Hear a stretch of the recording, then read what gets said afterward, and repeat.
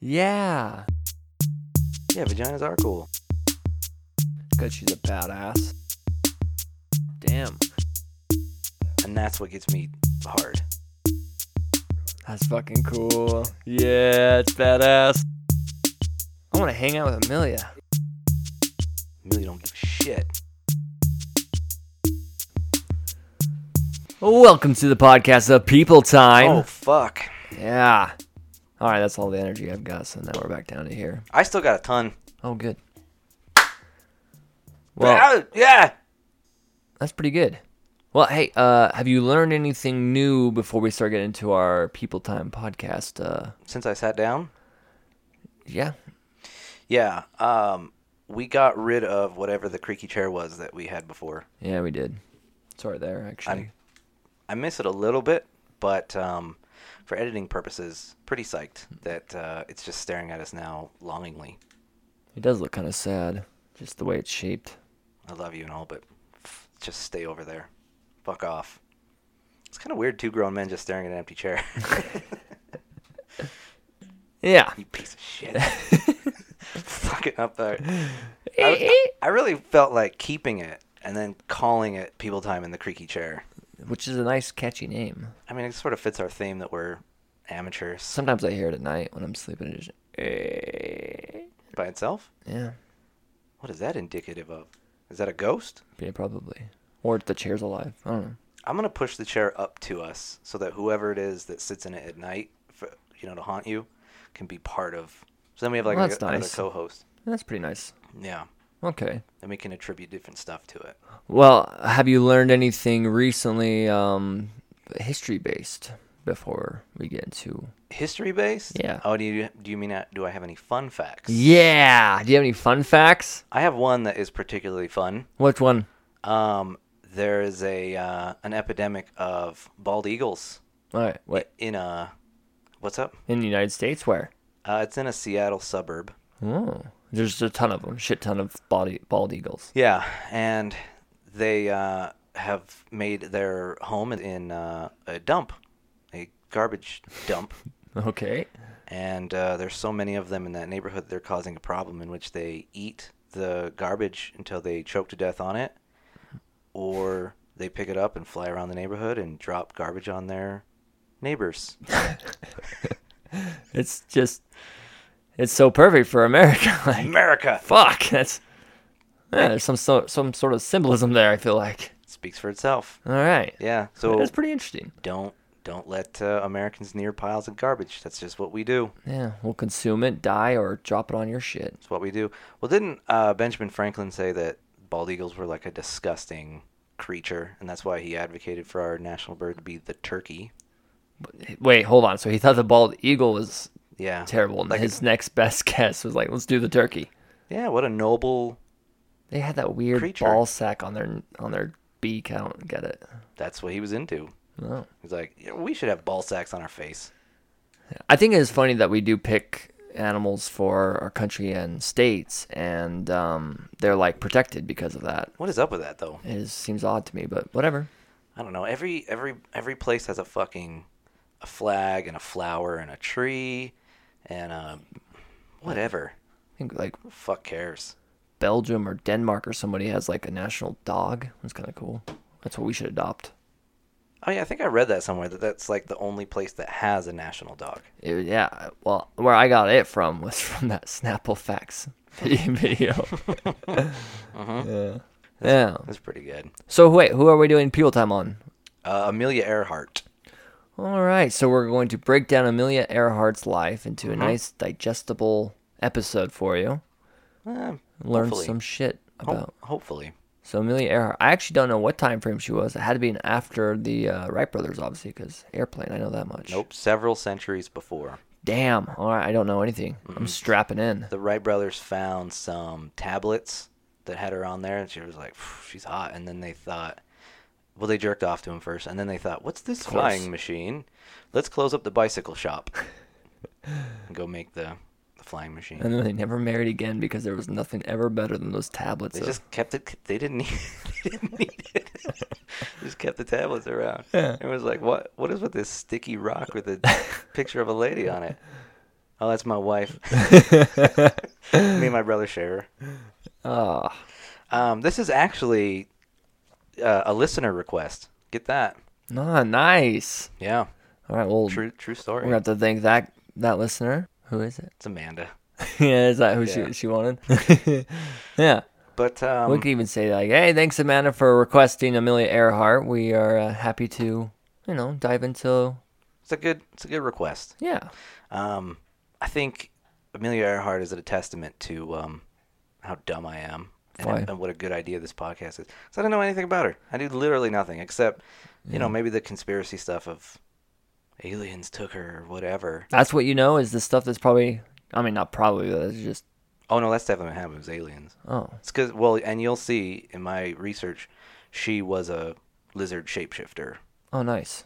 So I don't think they took her. She just went home. It's not really a big deal. Mm. Yeah. Hey, do you have a name? What's your name? Oh shit. Wait. What's your name? My name is JPEG Yakuza. JPEG Yakuza. Yeah, some people will get that joke. I'm Peggy, Slag. where you been at? Oh, sorry. Oh no, you're good. Keep going. Nah, it's. I didn't want to interrupt your. I was gonna do a rap. That would be nice for. Yeah. You could do a rap each time. Peggy, I'm the new Beyonce. Is that the whole rap? I don't have the whole song memorized, unfortunately. Oh, It's just a really good beat. sweet. What's your name? Slag. My parents were rude. Slag. That's actually a fucking cool name. Yeah, I like it. Yeah. Slag. It feels like it should be the name of a pop culture person, but I don't. It sounds like the name of a troll. a dance that you should be busting out on the dance floor. I'm like, hey, do the slag, and it's just a bunch of slutty people that are just. So slutty people are doing the slag, listening to JPEG Yakuza in our alternate universe. This is great. This is really coming together. Well, so there's a lot of media about Amelia, just a ton, and to shuffle through it. Huh? I was gonna say there's a lot of mystery because a lot of people Yeah. don't know. Like we don't know where. I would say about half of the media is about her disappearance, Yeah. which is kind of fun. So wait. What time frame are we talking about here? When was Amelia born? Is that her actual name? Unfortunately, it is. Wow, we finally got one that Amelia Earhart, and that's Her name didn't change. In fact, she got married and didn't change her name because she said, "Fuck that." man, that's so cool because I feel like I always thought that was kind of like more of a modern thing to do. And even like Harriet Tubman wasn't born Harriet Tubman, but she adopted the Tubman name through marriage. Right. So even everybody that we've done who've changed their names for different reasons, Amelia Earhart's a little cooler because she could have changed her name, but then said, "No, I'm too cool for that shit." It's like I'm flying planes, bitches. Yeah, I don't need this shit. Plus, I fly planes. Earhart speaks for itself. Yeah. I mean, it's spelled different, but Still. that's how it's pronounced. Well, so like I was saying, there's so much media, books, documentaries. There's even several podcasts. Like, Oh yeah. I mean, we're kind of just Trailing behind. yeah. There's a lot. So to keep us distinct, all the research for this is actually exclusively from the lyrics of an album dedicated to her by a country folk band called Plain Song. Ugh, country folk. Yeah, so it's by Ian Williams, who was in Fairport Convention, which, of course, as everyone knows, Fairport Convention is actually a Richard Thompson project, but Ian Williams was in Fairport Convention. I know I'm boring everybody with stuff they already know, but Ian Williams later went on to make Plain Song, and in 1972 he released the album Oh my god. In Search of Amelia Earhart. So this podcast is exclusively informed by the lyrics of that. I hope not. Amelia, it's true, you're the lady of the air. That's pretty nice. Yeah, that's it actually is a pretty good album. Just learned about it through this research. If you're into country music, you could check it out. I'm not. Not even Fairport Convention? Not even Richard Thompson. Eh? What about Pentangle? Or New Riders of the Purple Sage? You're saying I feel like you're just dropping a lot of stuff I don't know anything about. You should know. You should learn about it. Country's the best. Well, Well, it's not the best, but I don't know. I'm a white guy who wears boots. I think I have to listen to country. You wear boots? Yeah, I'm wearing boots right now. Oh, not cowboy boots. Though, No, so. I wouldn't wear cowboy boots. So wait. When was she born? July 24th, Ooh. 1897. All right. So she's born. Sorry, you said July 24th. What year? 1897. 1897. Okay. In Atchison, Kansas, to Samuel Stanton Earhart and Amelia Otis Earhart. Otis. That's such a cool name. It really is. Yeah. Yeah. I wanted to do a people time on Otis Redding, which I believe we will at someday. Yeah. So Otis is the fucking man. Yeah.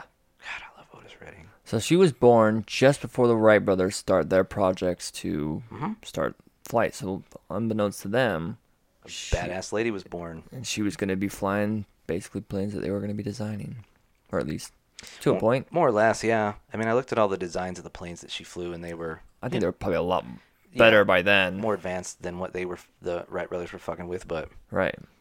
still inspired by their wind tunnel they made and Octave. Why did you say it like that? 'Cause that's during the episode I kept doing an Octave impression. Oh, I liked it though. Yeah, Octave. Octave. Octave will take care of your wives, huh? Oh, I do remember. That's what he says. Well, she had a younger sister, Mariel, and her and Mariel were just little hellraisers. Like, it's turn of the century, so girls were supposed to stay proper and prim and wear their dresses and keep them clean. And she wasn't into that shit. What was she doing? Just tomboy stuff. Climbing trees, riding horses, playing baseball, collecting bugs and frogs. Cool. She's really into reading adventure stories by like Victor Hugo and people like that. She was growing up, they called her Mealy, which is cute because her sister Mariel couldn't pronounce Amelia. So that's cute. That is cute. And then later in life, they called her A.E., which I don't know where that comes from. A.E. Like Amelia Earhart. Yeah, but... It's like people in my family calling me J.Y. It's weird. James Young. Oh, yeah. Tommy I'm Shaw. snowblind, can't live without you. Yeah. Ooh, Take it away, Tommy. I'm snowblind, can't find my way. I'm going to stop. So,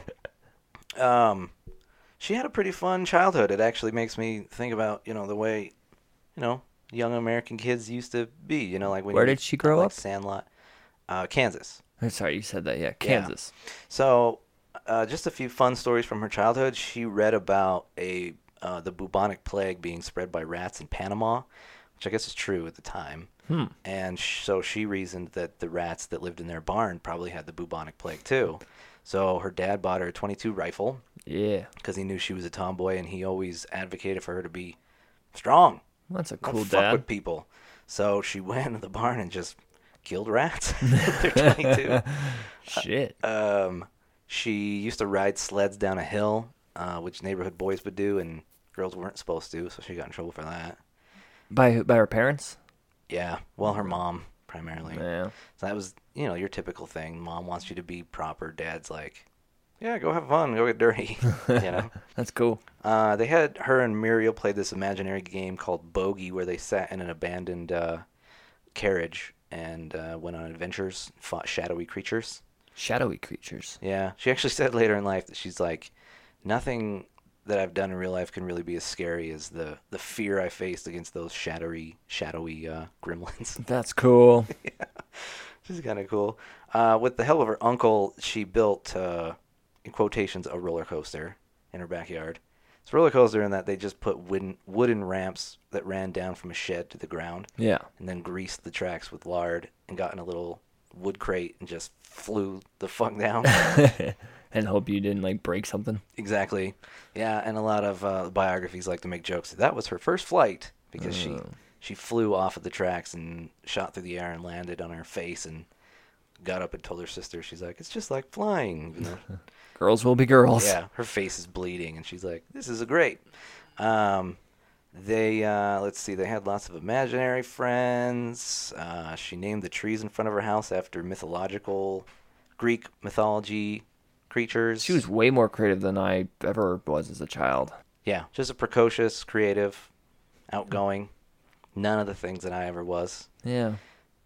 No. I feel depressed. We always look at all these cool people, and then we suck. I did nothing with my child. I wasted my childhood on Sonic the Hedgehog Yeah. and Nickelodeon. Well, there's actually a whole children's book called Amelia Earhart Built a Roller Coaster that just sort of details all these cute stories That's cool. for kids. Hmm. Go read that Okay. if you feel like it. So in 1908, she saw her first airplane at the Iowa State Fair. 1908. Yeah, so that's still pretty early. Yeah, very early. In fact, she said she was very unimpressed with it. It was just a mix of rusted metal and old wood. She's like, this is it? Huh. It did not spark her interest in being a pilot. Not yet. not that pilot shit that the Wright brothers were fucking with. Yeah. Flimsy piece of shit. Goddamn things are a death trap. Yeah. The Wright brothers were a little bit unhinged. Yeah. Well, her dad, who was both a lawyer and a railroad claims officer, was actually also, unfortunately, an alcoholic, and he couldn't keep a job because of that. Bummer. So her family moved around a lot. She actually lived, as a child, she lived in Atchison, Kansas, Des Moines, Iowa, Philadelphia. So they just moved around a shit ton? All over the place. She actually went to 6 different high schools. Whoa. And ended up graduating high school in Chicago. Oh, nice. Yeah. So Was she pretty good in school? Did they ever say anything back with her? She was, yeah, because she actually went on to work in being in medical school. Oh, cool. Yeah. I didn't know that at all. But in 1917, she was up in Toronto training as a nurse's aide, worked for the Red Cross, and handed out medication and stuff like that, and worked in the kitchen. Did they happen to train for, like, airplane crash victims? Or No, not quite yet, but something a little bit worse. The 1918 Spanish flu came, swept through town. Damn. Which is H1N1, which is what swine flu was. Right. Yeah, but the 1918 strain was considerably more violent. I guess you could say it's because of the, lack of medical care that we luckily have now. I mean, I had swine flu when it came through, and I felt like I was going to die. But Did you really? Yeah. What? Never went to the hospital, but I felt like I was going to die. I had, like, the worst body aches I could ever remember. Like, you couldn't move. When was this? When was swine flu? 2009? I don't know. But I remember the apartment I was living at, and I was going to college, so sometime in my 20s. Yeah. And, so the 1918 flu was sort of the biggest flu epidemic, I think, that is recorded in America. So did it kill a bunch of people? Oh, yeah, tons. Yeah. A lot of them actually went into this weird coma that nobody could figure out what caused it. There's some kind of encephalitis that made people go into a coma, and then in the 60s, Oliver Sacks and another team of people injected them with some chemical and woke them up. Oh, I remember hearing about this. And they were insane. Yeah. It's a pretty horrifying story. Yeah, I do remember this story. Oliver Sacks' Awakenings, if you're into that. There's a book and a movie and stuff. Oliver Sacks, in and of himself, is fucking awesome. We might have to do a podcast on him. He actually just recently passed away. Really? So yeah. There you go. He was quite a strange little man. But when she got sick, she suffered from like chronic sinus problems the rest of her life. That sucks. But while she was laying in bed, I think it took her 2 months to get better. She learned how to play the banjo. Oh, that's cool. Neat. Yeah. I always wanted to play the banjo. Yeah. I have no talent though. When I get sick, I don't learn instruments. Who is this person? Right? Jesus. That reminds me of the singer Jack Johnson. Yeah. I love Jack Johnson, but It's Jill. he was a professional surfer who like broke his leg, and when he was laying in bed, that's when somebody just gave him a guitar, and he's like, "I'm just gonna learn this now." And then he just And now he's just famous. fucking Now he's just very, very rich and successful from that one stint of learning the guitar. Some people are just cooler than we are. I was gonna say I break my leg and I just lay in bed and like there's nothing I can do about it. I would just watch Netflix. Yeah. That's it. And I would probably abuse my medication. That's probably what I would do. Yeah. Yeah, that's what I would do. I would find combinations of my medication with beer and tell my wife is like, you need to be more careful. And Yeah. like, okay. But like right then you're kind of like just out of it. What up, baby? Yeah. 2 more? Okay. Where the fuck was I? Oh, okay. So in 1919, she heads off to college, and they did not allow women into Ivy Leagues at the time. Really? So she went to a couple of colleges, but ended up studying medicine or pre-med at Columbia University. Is Columbia considered an Ivy League or no? It might be now, but I don't think it was then. I actually don't know. I'm not sure either. Yeah. That's what this podcast is for. This is to learn shit. Well, when she was 23, she actually gave that up. She was like, I don't know, medicine doesn't seem, it's not hitting me right. Right. She was just kind of floating. So she moved to California, which is where her parents were living at the time, because they kept moving around because her dad was still just at the bottom of a bottle. Yeah. Just moving around. Well, in California, she started going to air shows. Ooh. So, let's see. I guess that was just a thing, which now you can go to air shows. Yeah. But back then, like, they were everywhere, I guess, and state fairs had planes and stunt flyers and stuff. And she saw a show for the Aces, which is just what they call the guys who do tricks. Which is cool. Yeah. That's a fancy name. The Aces. Yeah.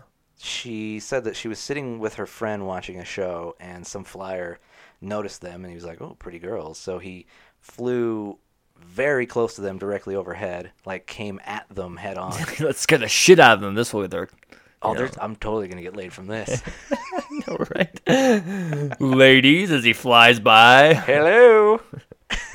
Watch your arms. Watch your arms. Okay. Okay, well, not that one. That one's now missing a limb. I'm But going to circle back and cut your hair with my propeller. Well, her friend, of course, like a regular person, got up and ran off. She was like, oh, fuck. This motherfucker's crazy. But Amelia just stood there. She was like, he's not going to hit me. And as it flew overhead, she said that she felt something.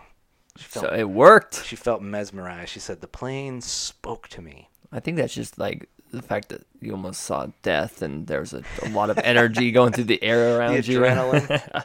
Well, she immediately creamed her pants and then did sleep with that guy later for changing her life. And then, well, okay, so she only slept with him because it was in the plane and she wanted to be in the plane. Right. She didn't really give a shit about him Yeah. and his little dick. She was just like, let me sit in your plane.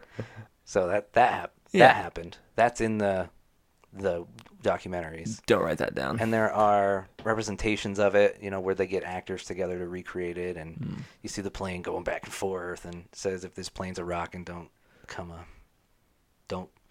start the propeller. Propeller. Oh wait, why wouldn't you want to start the propeller?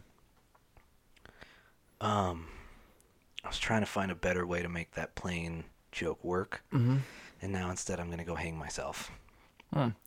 Well, she goes to another air show in 1920 with her dad, and there's a stunt pilot named Frank Hawks, and for $10 for 10 minutes she was allowed to go on a plane ride with Frank So Hawks. let me get this right.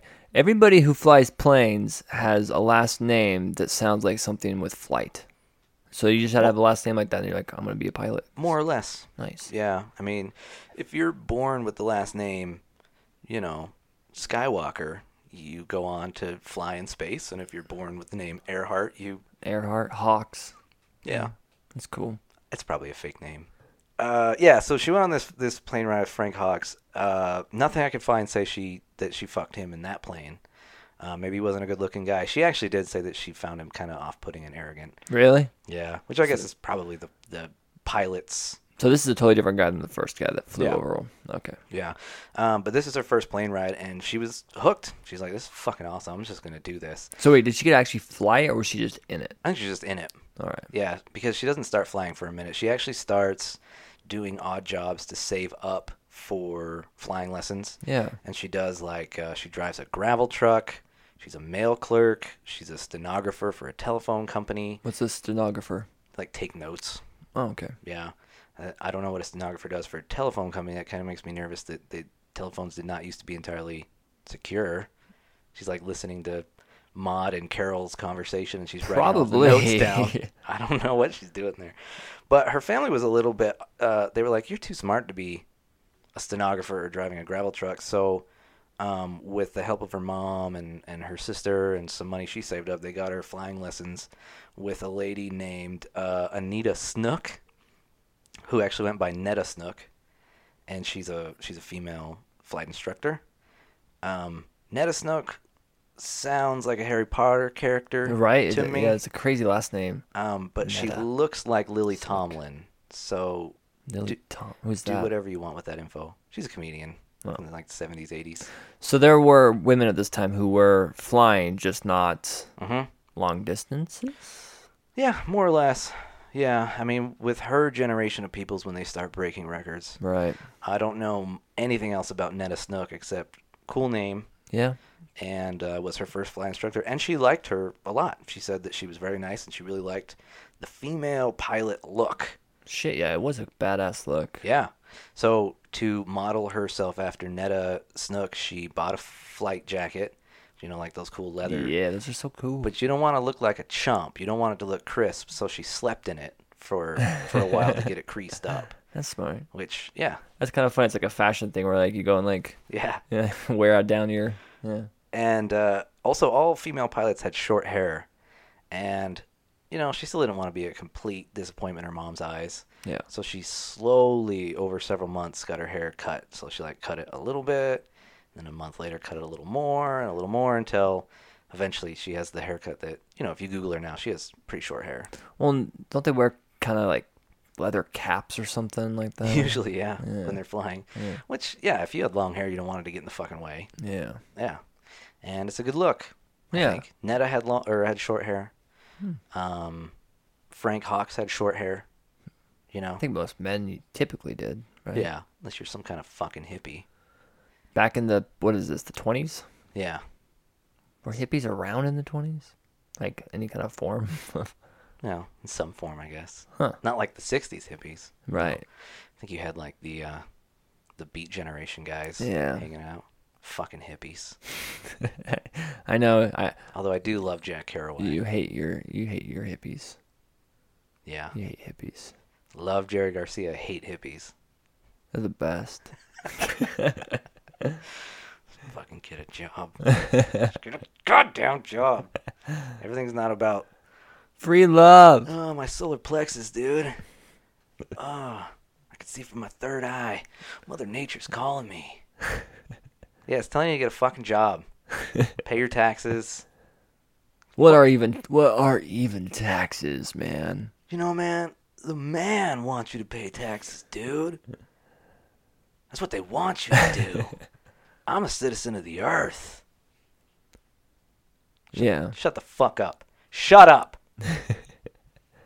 All they do is talk. They talk a lot. They're the best, aren't they? Don't you love them? You know the visions I have on LSD, man. That's another universe. The only thing that hippies ever did that was cool was free love. I'm fine with that. That's cool. And, you know, And drugs, the Beatles and... alcohol, music.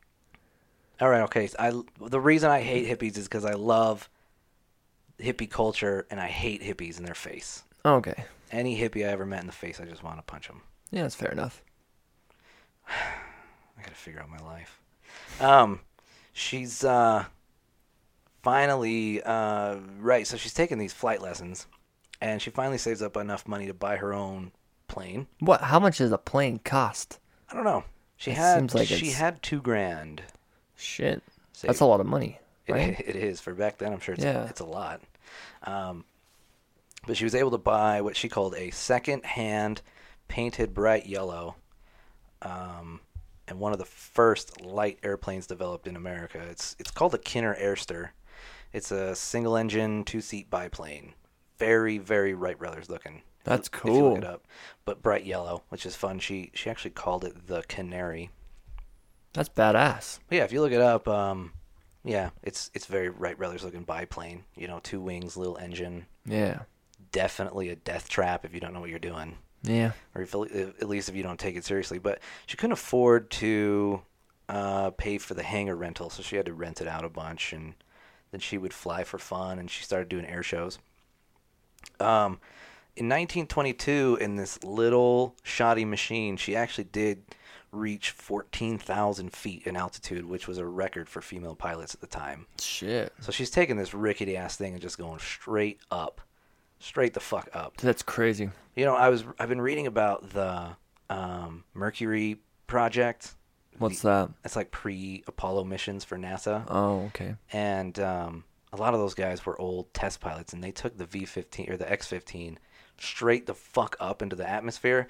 I remember thinking, these people are goddamn crazy. Yeah. And I think that's the same energy that she possessed, but she's just like, I'm taking this fucker up. That's Let's badass. see what happens. Let's just see what happens. What's the worst that could happen? Just death, you know. Oh, yeah. Oh shit. How's the story end again? Good. Oh, good. She's still around. All right, back to what you were saying. So, that was in 1922.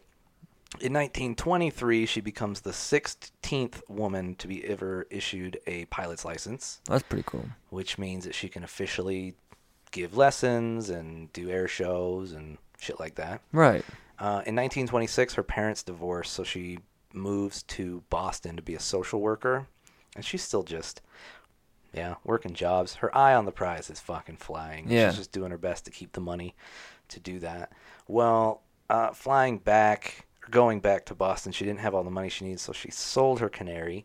What? Broke my heart a little bit, but she had some money because she bought a 1922 Kessel Gold Bug, which is not a plane, it's actually a sports car, but it's a very fucking snazzy looking sports car. If you look it up from the 1920s sports cars are just badass looking. Yeah. They're bulky. They look like mobsters should be hanging out in there. So why did she sell the Canary to then get this? Was it just... She's also really into cars and just anything mechanics. And it had a really big engine. And she was just turned on by that, I guess. that's Yeah. cool. Did she hang out with her sister during this time? Did she take her sister up flying or anything like that? On and off. Her sister is, by all accounts, a nice lady, but the opposite in disposition, in that she's more about getting married, having kids. Which is cool. Yeah, raising a family. In fact, there's a documentary on Netflix right now that is all about the perspective of her kids. So like Amelia's nieces. Oh, okay. So it's her sister's daughters. Did they grow up around her a little bit? Yeah. That's cool. Yeah, so they knew her, and they had a lot of nice stories about her. And, one of the daughters, I don't remember their names. One of them is actually a really cool old lady. Speaks very well, very articulate. And she said, my mothers were, or my mom and my aunt were both very strong women. They just saw the world with different perspectives. Yeah. It happens. That's fine. Yeah. I'm sure that her mom had a very satisfying life, being boring. That's what I do. Yeah. Yeah. Well, and living, being there for her kids, I'm sure, because I don't think Amelia didn't have any kids, right? Mm-mm. Yeah. No, I'm sure having kids is its own adventure that I'm opting out of. Yeah, samesies. Dogs are way fucking better. Yeah, then kids? Oh, yeah. Well, in 1927, Charles Lindbergh, future People Time topic, probably. Nice. Yeah, why not? Yeah. That's a name. He is the first person to cross the Atlantic, I think ever, in a plane. In his plane, the Spirit of the St. Louis, which is a single-engine, single-seat monoplane that was custom-built for the situation. So that was the longest flight. Did this say how many miles that is? So it's about 4,000 miles. Shit, that's the longest one that he crossed that. He crossed that, as far as I know, and I have not looked into a lot about Lindbergh. Really, the only thing I know is that his kid got kidnapped later and held for ransom. What? Yeah, that's like one story I've heard about Charles Lindbergh, but I don't know a ton about him. I'm gonna have to look that up later. But I'm pretty sure he did it alone, so he flew as the first person to cross the Atlantic. Did they say how long it took? 4,000 miles. I don't know how fast our planes go. Let me see, because it's about 20 hours. Shit. So it's about a day. Staying up all... Yeah. Shit, man. Just staring at the ocean and your the readings on your plane. I hope I'm going the right way. Shit. Right. It's a lot of ocean. Yeah. It's not like Harriet Tubman. You can't look at the moss growing on the trees. I think you have to use a compass and know what the fuck is going on. Yeah. Well, so he did that, and that got everybody's dick hard for flight. Yeah. I mean, the Wright brothers started that momentum, and it just kept going up and up and up. Nice pun, huh? Yeah. High five and a million angels. Yeah. Oh, good job. Oh. Just hit the... Well, I mean, you gotta think about that. Crossing the Atlantic Ocean in a day, that's gotta be, like, just crazy. Yeah, I mean, a flight now to cross the Atlantic is a few hours, and I'm sure it's pretty daunting and obnoxious. But before that, all you had was boats, and boats are slow. How goddamn long would it take, Yeah. fuck, I don't know how long it would take, but Yeah. sometimes you try it and you hit an iceberg, and then later Leonardo DiCaprio wins a Golden Globe. So Oh, it's pretty intense. sounds like that might be better than flying. Well, if Right. you're Leo. It's a longer movie. Well, because of this, George Putnam is a publicist and promoter, so he owns like a publishing company Okay. and he promotes individuals. Well, he wanted to get a woman to cross the Atlantic. And I don't know why, but they didn't want her to fly. What? Yeah, so he got two experienced pilots. One experienced pilot, Wilmer Stoltz, and then a mechanic in case they go down named Lou Gordon. And they were going to cross the Atlantic with a woman. Just as a passenger? Yeah. on So what board. is what is the purpose of this? Like, hey, check out, if we start doing hookers, we can get you over to Europe in no time. Yeah, so Call us. what is not in any other resource except ours because it came from that Plain Song Right. lyrics. George Putnam was actually a pimp. So what he was trying to produce was the first quick, real-time Delivery service. prostitute delivery, Wow. across the Atlantic. And he started working on like, what if we go from like New York to Africa, or we go from like Europe into China. He just had this whole like, let's move these ladies. So what did Amelia think about this? She's fine with it. She was like, I she wanna- loves hookers. Who doesn't? She was love fine hookers? as being the passenger? I don't think she was psyched about it. In fact, there's some old newspaper articles. Sometimes I read old newspaper articles when I do research Yeah. that suggested that she did fly occasionally, that she switched off with the pilot. I think that was the perception that people had, but we know now, especially because she wrote in her autobiography that didn't. She didn't. She was just sitting She in the just back. hung out. Yeah. I think it was just to get. My understanding is so George Putnam wanted her to be a product that he could sell books with Okay. and get advertising for. And he knew she was a pilot and an experienced pilot. So he's like, if we attach her name to another Atlantic flight and then put her in air shows, she's a name now. Bam. Yeah, I got Bam. you. So in 1928, they did this, and they crossed the Atlantic it took 20 hours and 40 minutes. And they actually started to get low on gas and landed on an estuary in the Bristol Channel in England. What's that? Estuary. Estuary is like a river that feeds into. So Oh. it's like a river that feeds into a channel. They land like on the banks. Damn. Yeah. So it's like And right some locals there. were very surprised, like, the fuck? It's the Yanks! Look out. Well, this got so much promotion. There were literal parades in Europe for them. I don't know why that surprises me. I was just like, really? Yeah. I I guess cool. it's gotta be exciting when you're back then. It's cool. Yeah. But she had parades. She went back to America, and there was more parades. And Did she fly back? No, I think they took a boat back. Oh. Huh. Yeah, and then she met with President Coolidge, who I don't know anything about. Yeah. But she wrote her first book called 20 Hours and 40 Minutes about the experience. That's cool. You can look that up. George Putnam then put her on a lecture tour to just keep her name up. She then bought another airplane called an Avian. It's an Avian 7083, which is another sleek-looking plane, and she was the first woman to cross North America with that. That's cool. So wait, she must have been getting the money from all of her flying and stuff? Well, at this point with George, they're getting endorsements Oh, okay. from companies that make planes and companies that make engines and companies that make luggage. Yeah. Because she's like a name now. It's like a brand. Yeah, exactly. She's a brand. So she's either renting these planes or they're being borrowed to her for these promotions. Or, she's got some change now. That's cool. So she's buying planes. So in 1929, there is the Woman's Air Derby, which was also derogatorily called the Powder Puff Tournament.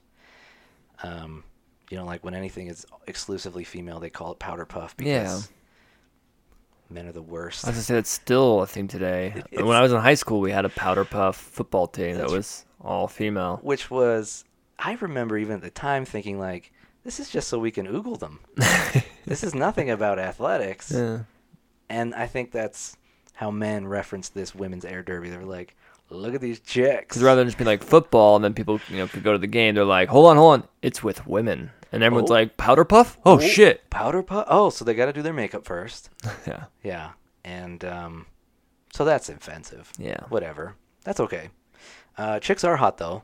Yeah. Yeah, let's make sure I'm not I'm not virtue signaling here.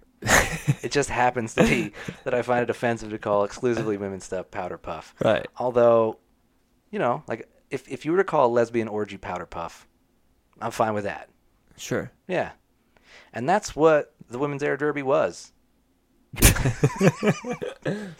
No, so 19 female pilots had a race from California to Cleveland, and it was highly publicized. I mean, for one, it was just sort of newsworthy in that it was all women. Yeah. And there weren't a ton of female pilots, but there were 26 that qualified, 19 that actually made the flight. And California to Cleveland's a good distance, so they stopped off in different places, and there were people there, and everybody cheered, and so, it garnered a good amount of news. Who won? Not her, but she called it, quote, a chance to play the game as men play it by rules established for participants as flyers, not as women. That's cool. So she was psyched that she was That's doing good. something where she's like, yeah, it's not about our genitalia. We're Yeah. just good pilots, That's cool. which is the case because they actually had, like, Especially back then. Shit. seriously, like, women were not treated. People. Not really. Yeah. I mean, I think, because we were talking, I'm not 100% on when suffrage was, but I don't think she could vote. Yeah, I don't think so. I'm not 100% on that. What were we talking about? Are we in the early 30s now? Late 20s? We are in the 30s. Well, it's 1929. Yeah, I don't think so.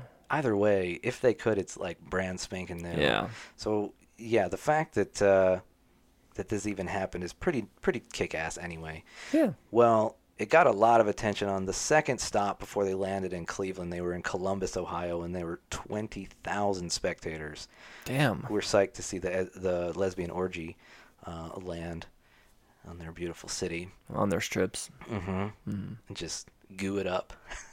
Jesus. Well, a pilot named Louise Thaden actually came in first. Another one called Gladys O'Donnell came in second. Amelia got third, and she was awarded $875, Nice. which actually in today's money, I looked it up, is $5,100. That's pretty good. I mean, $5,000. Yeah, that's nothing to shake a stick Yeah. at. Yeah. That's cool. That's fucking kick ass. Well, this lesbian orgy was super cool because it got all these pilots in one room together, and they all had obviously something in common, orgies, and there was a lot of camaraderie and friendship amongst them from that. So it actually inspired them to create an organization that advocated for female pilots. Yeah. And they created a group that is still around called the 99s. Well, that's badass. So, this is an organization of female pilots? That's it. They're still around. I mean, they do scholarships. They actually host events. They are one of the accredited organizations through the FAA that train pilots. Yeah. They do safety seminars. So they're still running around. Badass. And they're still called the 99s. Well, Why 99s? Did they ever say what the name was from? Well, so when they were all in the room, they were so psyched about what they wanted the group to be called. They almost called themselves the Noisy Bird Women. Which, luckily, I'm glad they didn't go with that. I don't think they'd still be around if that were the case. They also almost went with the Gadflies. What is a gadfly? A gadfly is just a type of fly. I think it actually sucks your blood. I don't know why the fuck they were going. It just sounds hardcore, man. Nature's fucking metal. Well, I read that and I was like, gadflies? Go with galflies. At least make it a pun. Yeah. But no, it was actually, I don't know if this was just because the documentary and the stuff I read is geared towards her, but it said that it was her who was like, I'm not down for any of that bullshit. Let's just call it after the number of members. No. So it was first called the 86s, then the 97s, and then the 99s. And when they hit the 99s, they're like, that's a good name. Let's just stay with it. Yeah. Like the 100th lady was like, yeah, we're going to call it the hundreds now. And they're like, no, no, you're not important. They don't. we don't care that you're here. That sounds stupid. The hundreds? Oh, God. What a god. Yeah, let's call ourselves the Gadflies. Get out. We're 99 again. Well, yeah, like I said, they're still around. And if you are a woman, you could go apply for a scholarship. Well, shit, my wife wants to do. She went up and flew a plane. She flew it? Yeah. I knew you stupid motherfuckers jumped out of one. Yeah, so we've gone skydiving, but her parents for her last birthday gave her flight lessons. I remember that now. It's like a one. It wasn't the full lessons, but she got to go up and take the class, go up and kind of fly it around a little bit, and if she wants to, like, go up and do more, I've encouraged her to do so because she liked it a lot. Well, she can it's kind of expensive, but it's totally worth it, man. She can go onto their website and see what kind of flight lessons they have. Yeah, badass. She could be part of the 99. Well, and actually, the 99 still maintain and operate the Amelia Earhart Museum in Atchison, Kansas, where she was born. Oh, cool. And their headquarters are over there. I'm kind of sick of my wife picking our vacations. So now you're gonna pick that one as our next. I actually insist on our next vacation being a road trip where we go see the Crazy Horse Monument statue, and then go down to Kansas and see this museum. I don't know the Crazy Horse. It's fucking crazy. This guy, like way back, I think in like the 20s, started. It's a mountainside, and he started carving Crazy Horse's face into it. And some other people picked it up, and they kept doing it. And so it's not finished yet. It just keeps going.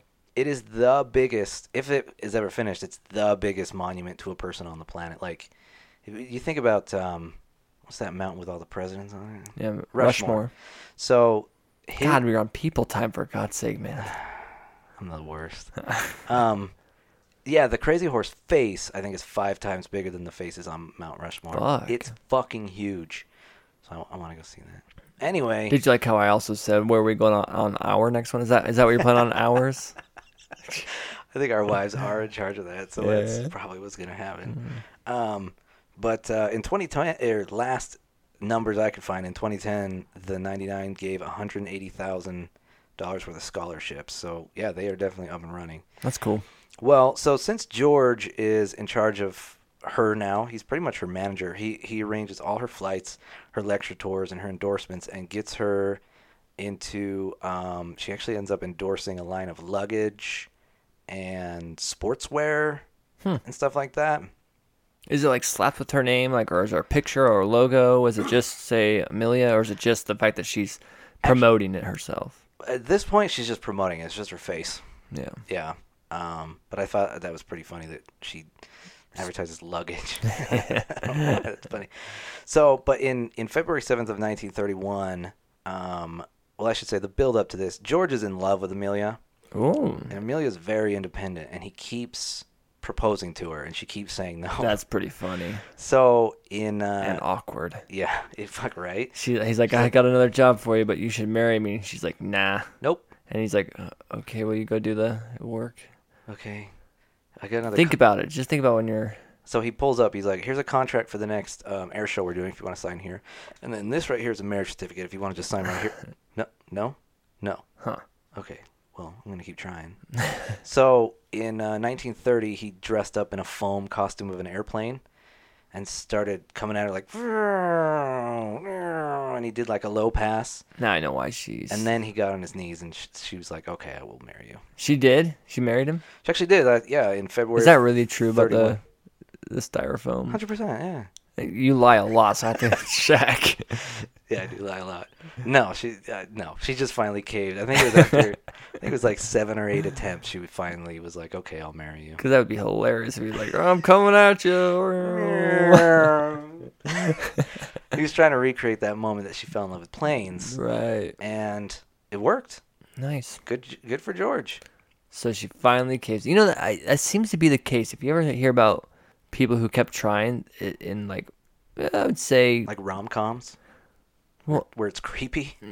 Yeah, well, I even like real stories, and it's always like before the '60s. Like it works. Like isn't that what Johnny Cash did with his wife? And yeah, that's like, true. I feel like there's just like I can't think off the top of my head now, but there's been like 8 stories I've heard where like they just kept pushing, and finally the person was like, okay. Where they just this poor woman just caves. Yeah, just wear like, them down, I guess. All right. Which luckily that's not the case anymore. I think if a woman tells you no these days, yeah, if you ask again, you get Me Too'd. Oh yeah, I was gonna say, or fucking yeah, you're getting on, what is it called? Creeper list of some guy. Yeah. Sex offender registry. You get slapped with that. Yeah. Yeah, keep your space, gentlemen. Jesus. No means no, even in proposals. Unless you get not for George. Unless you get 8 times in, then by 8, then you're good. I don't know what the number is. I mean, if you approach a woman in an airplane suit, there is no. That's all I'm saying. Was he a handsome man? Yeah, he looked okay. I mean, is Amelia attractive looking? I find her attractive. Yeah. Maybe not in the traditional sense. She's not a bombshell or anything, but yeah, she's a very I don't know. She's very soft features. Super smart and very smart. Yeah, does not give a fuck. And that's badass. And that's what gets me hard. Jesus, graphic. Well, I'm hard right now just talking about it. I like it because you use that, as kind of a slang metaphor and other things, and then when it comes up in a sense, we're like, that's what gets me hard. I know. Shit.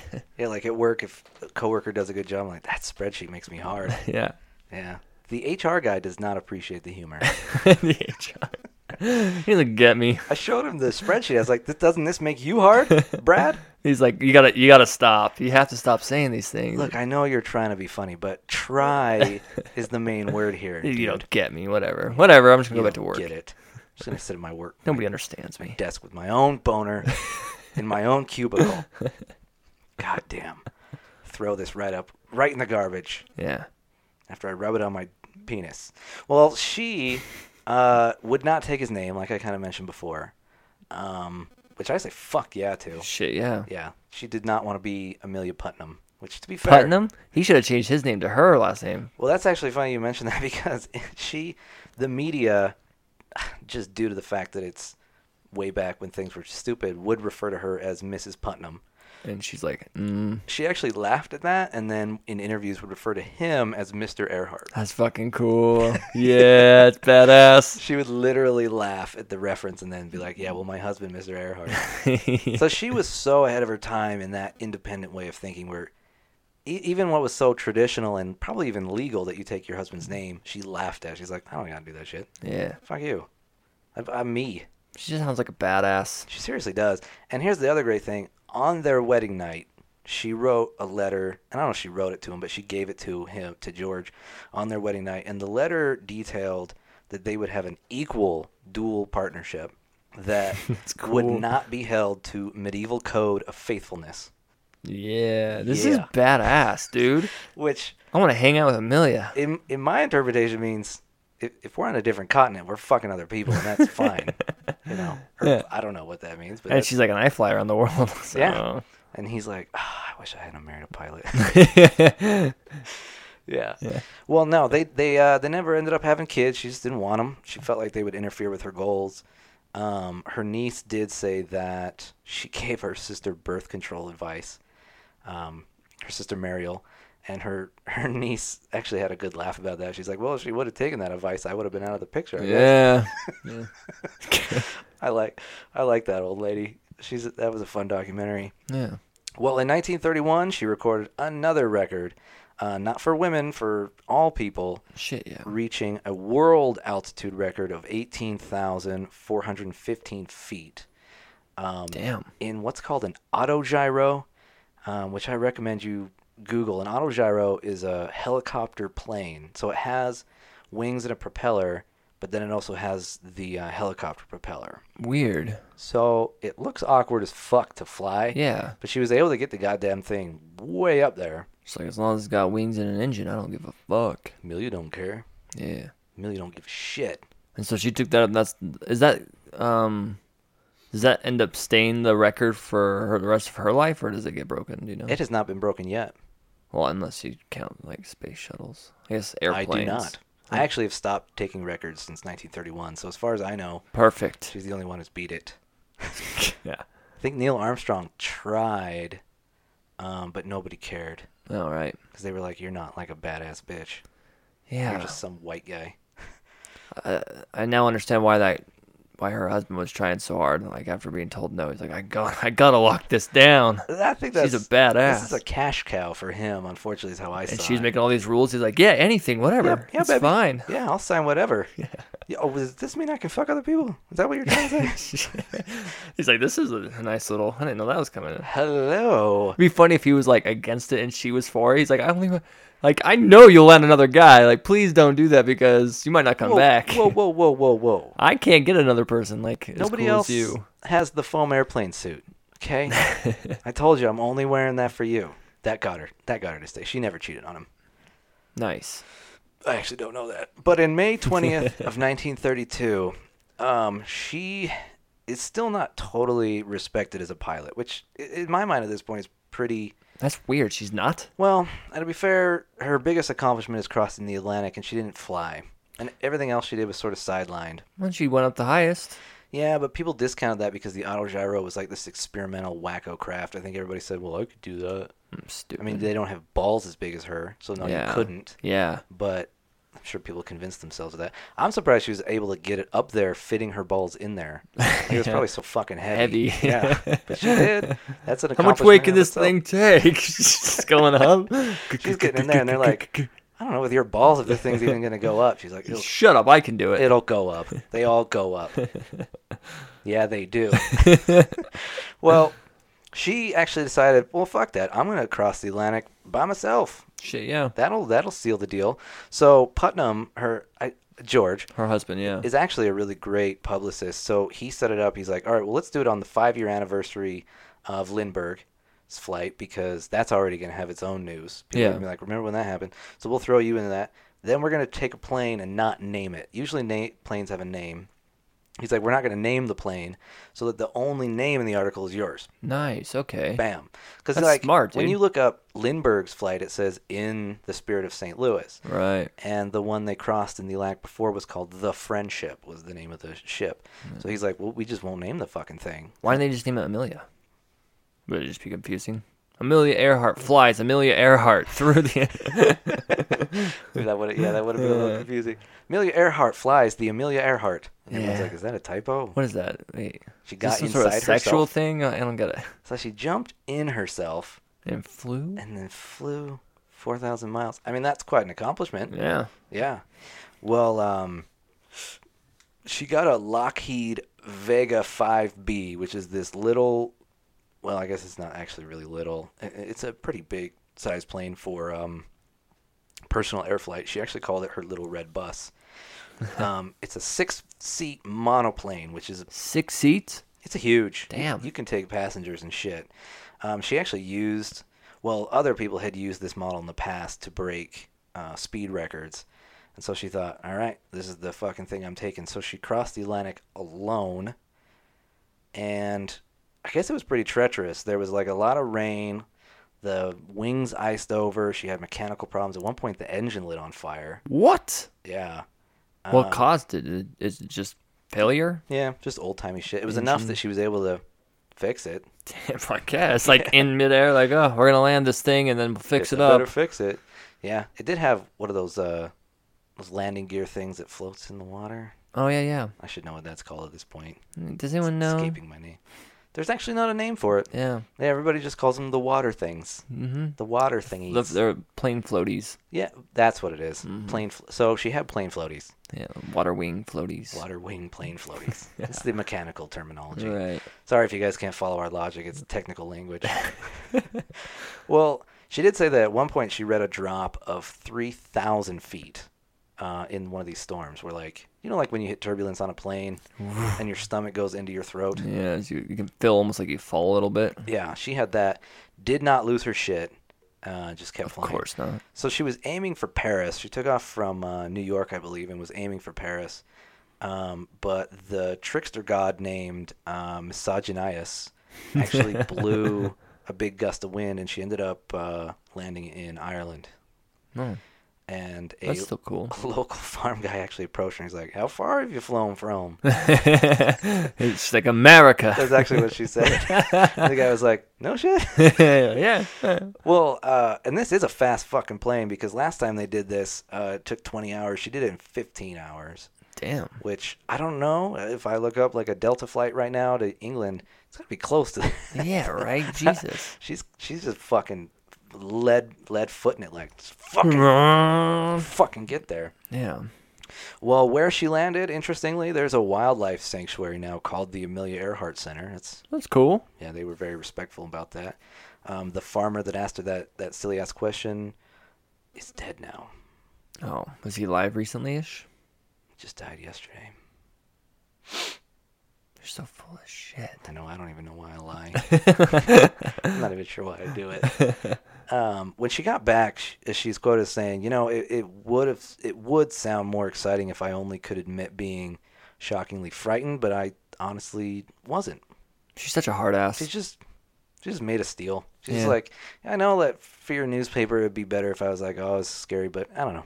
She's like, it was whatever. It wasn't as scary as those. She's like, I got hungry a little bit, and I had a sandwich. yeah. They're, I mean, I just kept thinking of those gremlins from my childhood, and they were much scarier than falling into the ocean, I guess.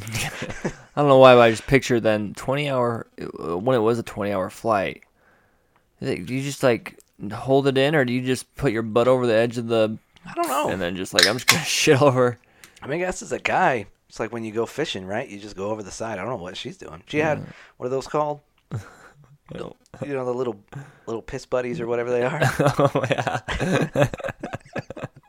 It's so funny. The person who requested that we do this person uses those when she goes fishing. There you go. It's like a little cup for the ladies. Yeah. So Amelia Earhart invented that device. I'm just gonna say that. I'll just throw that out there. That's also from the lyrics of the album that we're referencing. Right. There's a whole song about it, like Amelia's little pee device, peeing out the side. And dump it down onto the ground. Hit some guy, yeah. We're feeding the fish with our shit, din-it. We're feeding the fish with our shit. It's a really phenomenal album, you guys. Yeah.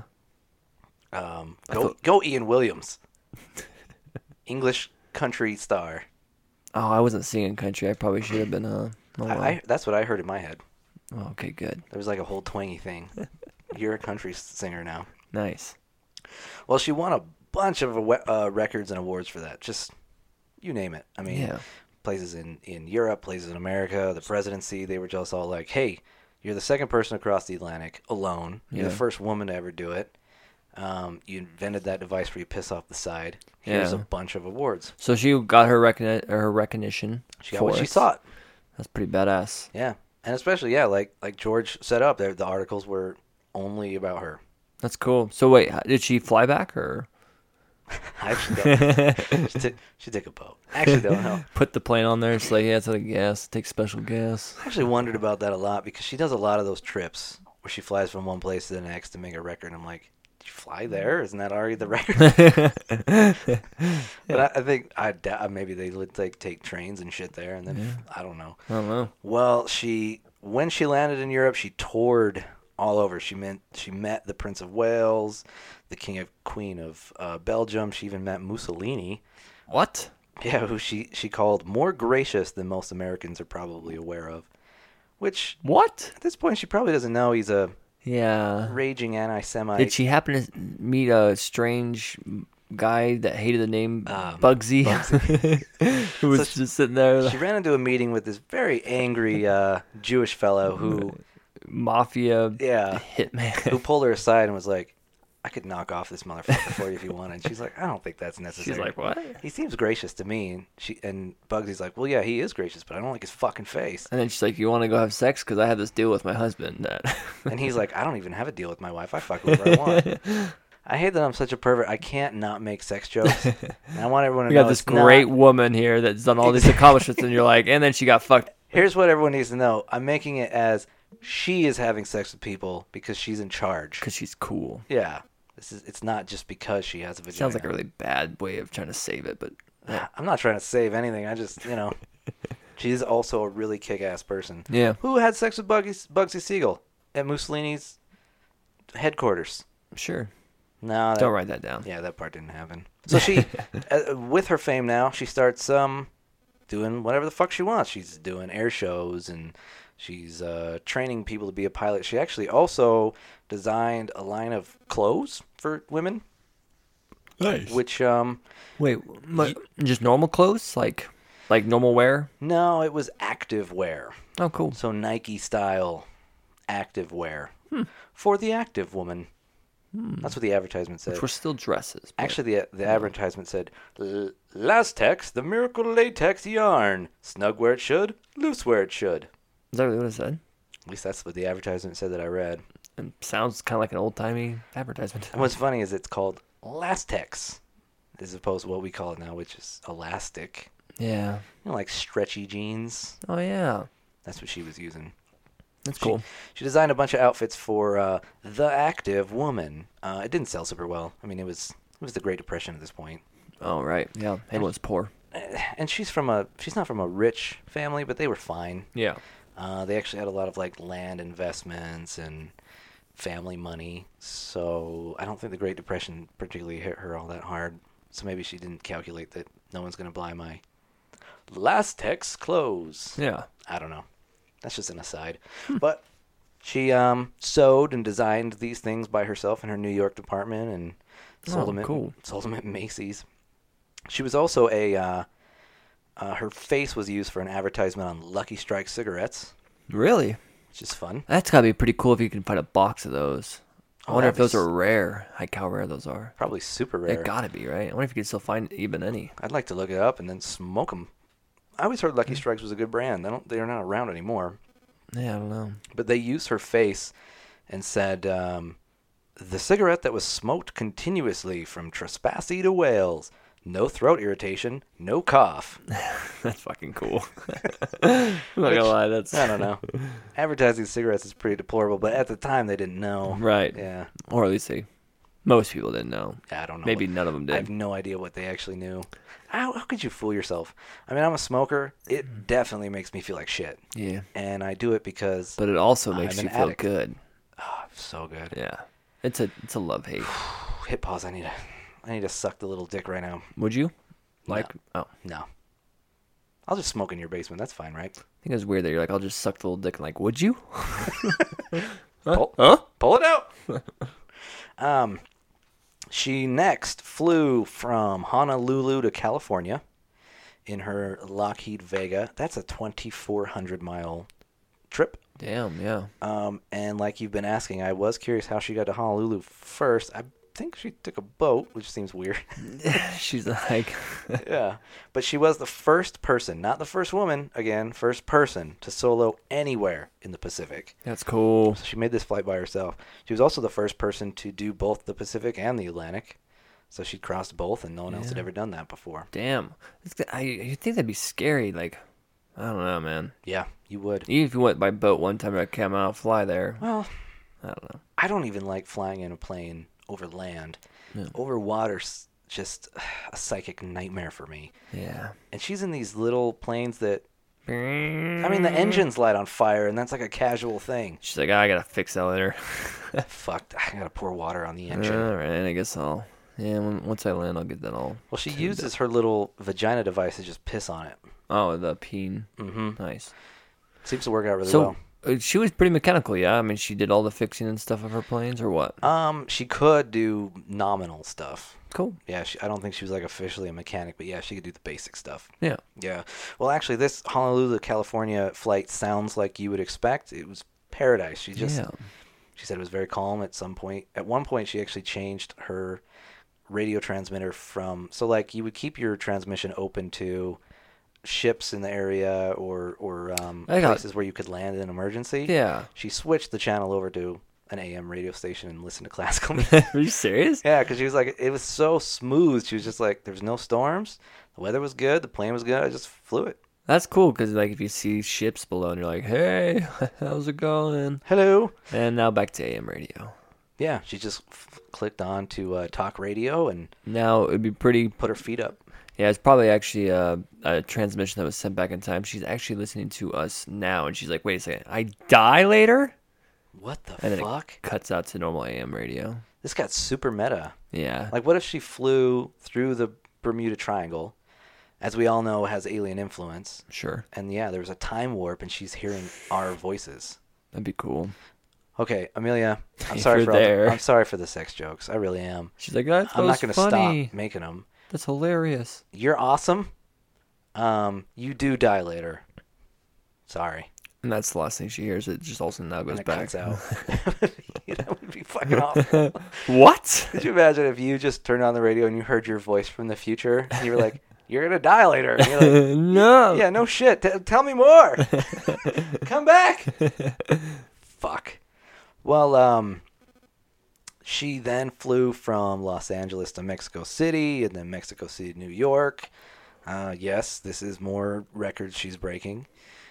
She ends up being the aviation editor for Cosmopolitan magazine, Yeah. where she wrote pieces about her history and the history of flying and her love of flying. Most of her pieces were about encouraging women to not only like do your own thing, but take flying lessons, achieve your own orgasm, do your own thing. Shit, yeah. Go after it. Go get it. Yeah. Go get it. That's what all her articles said. Go Get yours. get yours. But in like a Kansas accent, which I don't know how to do. Neither. I don't know. She wrote an autobiography called For the Fun of It. This was unfortunately a little early in her life to be writing an autobiography. But the autobiography did the same thing, advocated women to just do what you want, have fun. I mean, the book is called For the Fun of It, which I think is a great way to frame female empowerment. Because at the time, if you're a female who goes and gets your own, people look at you like you're a freak or you're abnormal or you're trying to prove something. And she's like, no. Just good. Do what you want because it's fun. Go have an enjoyment. You're a person. Yeah. You're a person like any other person. Do whatever you want. Well, she did in this book like set out to show how female pilots are like anybody else. You know, she said some are slim, some are plump, some are mothers, some are single, some like golfing, some like swimming. Yeah. We're just fucking people, guys. Yeah. We just have vaginas. What's the deal? Which is cool. Yeah, vaginas are cool. Yeah. A quote from that book is, "It has always seemed to me that boys and girls are educated very differently. Too often little attention is paid to individual talent, and instead education goes on dividing people according to their sex and putting them in little feminine and masculine pigeonholes." Dude, she was just super smart. Like, I don't know how much of the women's movement is going on during this time frame. I feel like this is something that's still, like, a thing that we're... She's just calling it like it is to the point where it's still relevant. Yeah. Like, yeah, you still see little girls and boys acting very exclusive to what we see their gender as. Yep. It's a lot less now, but still there. Yeah. Yeah, I mean, you expect a young boy to play soccer and a young girl to go to ballet, but if they want to switch, oh my God. Yeah. Oh my God. Yeah. That boy can't wear tights. I wear fucking leggings. I don't give a shit. We don't need to talk about that. It looks good, doesn't it? I'm fine with people wearing whatever they want. Is it hard to not look at the bulge? Be honest. It is. I'm not going to stop. Me either. Perfect. Oh, man. All right. But little boys can do ballet if you're a talented little dude who can stretch. Even if you're not talented, if you just like doing it. That too. Yeah. Yeah. Do it. Do whatever the fuck you want to do. Just have fun. Have fun. That's what Amelia Earhart said. Yeah. She said, hey, little boys, just tuck your little pee-pee. Tuck it and go do whatever you want. Or don't. And everyone was like, why does she insist on tucking? That's odd. She didn't need to say that. She's like, I don't really like it. I don't like I don't it. know. I don't want to see that. It felt right at the time. I had fun. I was having fun with it. 1935, she worked for Purdue University as a female career consultant. So, yeah, women students would come to her and she'd give them life advice, career advice. That's cool. Yeah, which was, I'm sure, very inspirational for many people. Yeah. Yeah. There's an article from the Atchison Daily Globe, which is her hometown, and I'm just bringing this up because it's hilarious. It's another old article, and she was coming into Atchison for something like a parade or some ceremony. Sure. She was a very busy lady. So they wrote an article about it, and it's just so funny because the person who wrote it said she was not only on time for our appointment, she was a day early. Take note of that, people who say women are always late. And then it said that it made sure to say that she takes her own notes during interviews. And the person asked her why, and she's like, well, I'm always being misquoted, so I take my own notes. And they thought that was important enough to put in the article. Huh. And then Which would be funny if they misquoted. right. And they asked her if George likes being the passenger when she's in charge. They're asking, like, does he feel Yeah. emasculated? Well, she answered the question as, well, we just got our seats upholstered, so he's happy to be sitting in upholstered seats instead of having to sit with fuel tanks in his lap like he usually does. Dude, she's such a badass. She just does not give a fuck at all. Yeah. She's like, yeah, he's fine. So 1937, she has got what has been her ambition for a long time. Most people are not aware of this, but she attempted a flight around the world. Yeah. You didn't know that, did you? I heard that she tried to. Yeah, that's actually the main thing most people know. Yeah, it's the only thing I know. So the lady who won that powder puff competition before, Louise Thadden, was one of her close friends at this point. And Louise said that the last words that she had in a conversation with Amelia was they were talking about how inherently dangerous this trip is. Yeah. And Louise said that Amelia said, if I bop off, it'll be doing the thing that I've always wanted to do. Shit, yeah. So she took off. So What year is this? this is 37. Okay. So in her Lockheed Electra 10E with modification. So Lockheed Electra is another bulky, big hull kind of thing, but a big engine, big pretty machine. Yeah. She got some modifications on it so that it could go 2,400 miles without refueling. So the idea is you go from spot to spot to refuel, but you want that spot to be further away. Right. So she had some modifications done to it for that. It's this big, beautiful 2-engine monoplane. I'm really into planes now. It's been a few days looking at pictures of planes. I'm like, This is a nice one. pretty. Well, she called it her flying laboratory because it was big and it had a lot of pieces in it and it had been modified. Yeah. She's always calling her plane something fun. It's cool. Well, it was planned as a 29,000-mile trip that she would follow closely to the equator. That she actually, I think she was kind of satisfied with her celebrity and standing as an aviator, but knew that not only would this trip solidify her probably indefinitely, but it would also give her material for her next book, which is actually what she had her eyes set on. She's like, I can write down all these stories and just be famous. In 37, she has a navigator and a mechanic with her, and they actually fly from California to Hawaii, which was the starting of the trip, from California to Hawaii, and then they were going to go to Australia. Yeah. Well, her landing gear fucks up in Hawaii, and they actually end up landing on a beach and fucking up the landing gear, and they land on the belly of the thing and just skid. Bummer. So they called off the tour for that minute due to the damage and brought the ship back to California. And she scrapped bringing a mechanic with her and was like, let's go light. And she's just bringing a navigator named Fred Noonan. And Fred was selected because he has a pretty extensive navigation career. He used to be a Navy guy, and he was actually in World War I. He was on 3 separate boats that were sunk from German U-boats. What? And survived, obviously. And he's fine. Yeah. Shit. But I don't know. As a navigator, that's not a good repertoire. Well, unless he was able to navigate himself back to safety after getting shot. Yeah. It's that way. There's where I need to go. Well, after the war, he worked for Pan Am Airlines as a navigator as well. So he's seems to know what he's doing. My personal theory is that he might not. So they go from flying the same plane, got it all fixed up, just her and Fred. They fly from Oakland, California to Miami. So now they're going west to east. I don't know. I think they changed. So before, when they first were going, they were going to go east to west. Okay. But I think due to the time it took to fix the plane, they looked at all weather patterns and shit I don't understand about wind. Sure. And decided it'd be better to go the other direction.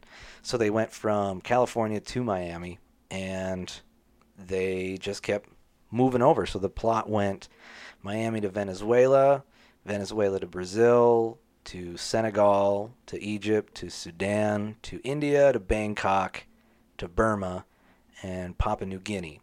Yeah. So she's following pretty closely to the equator.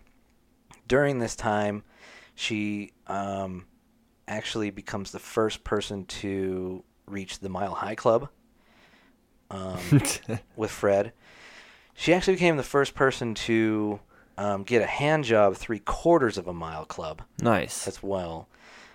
She's also the first person to achieve squirting at 5/8 of a mile high club. Jesus Christ. She's the first person to eat a turkey sandwich while receiving head and piloting at the 2-mile high club. 2 Mile High Club. So she actually has all of these achievements under her belt, and there's like plaques for them. They just have them up on the wall in the Amelia Earhart Museum. Yeah, I want to go see them.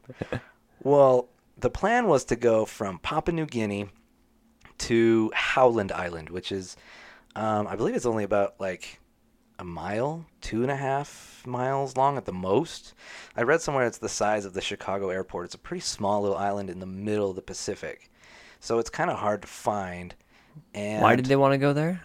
that was just the next plot on the trip. So they were going to go from New Guinea to Howland Island because they needed to refuel and then go to Hawaii Okay. was the plan, and then Hawaii to California. That would So have been. she was pretty goddamn close to being done.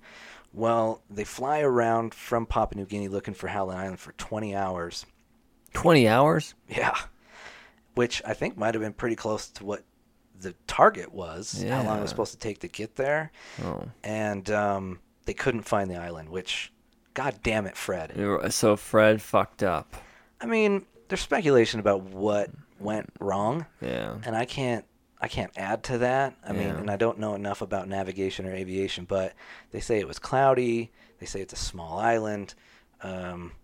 Look, you're the navigator. You fucked up. Yeah. That's what it is. You do it when it's cloudy or not. God. Use charts, Use instruments. maps, charts, compasses, sheets, and all that shit. That's what you're here for, Use your Fred. Brunton, dude. What the Yeah. hell? So wait. What happened?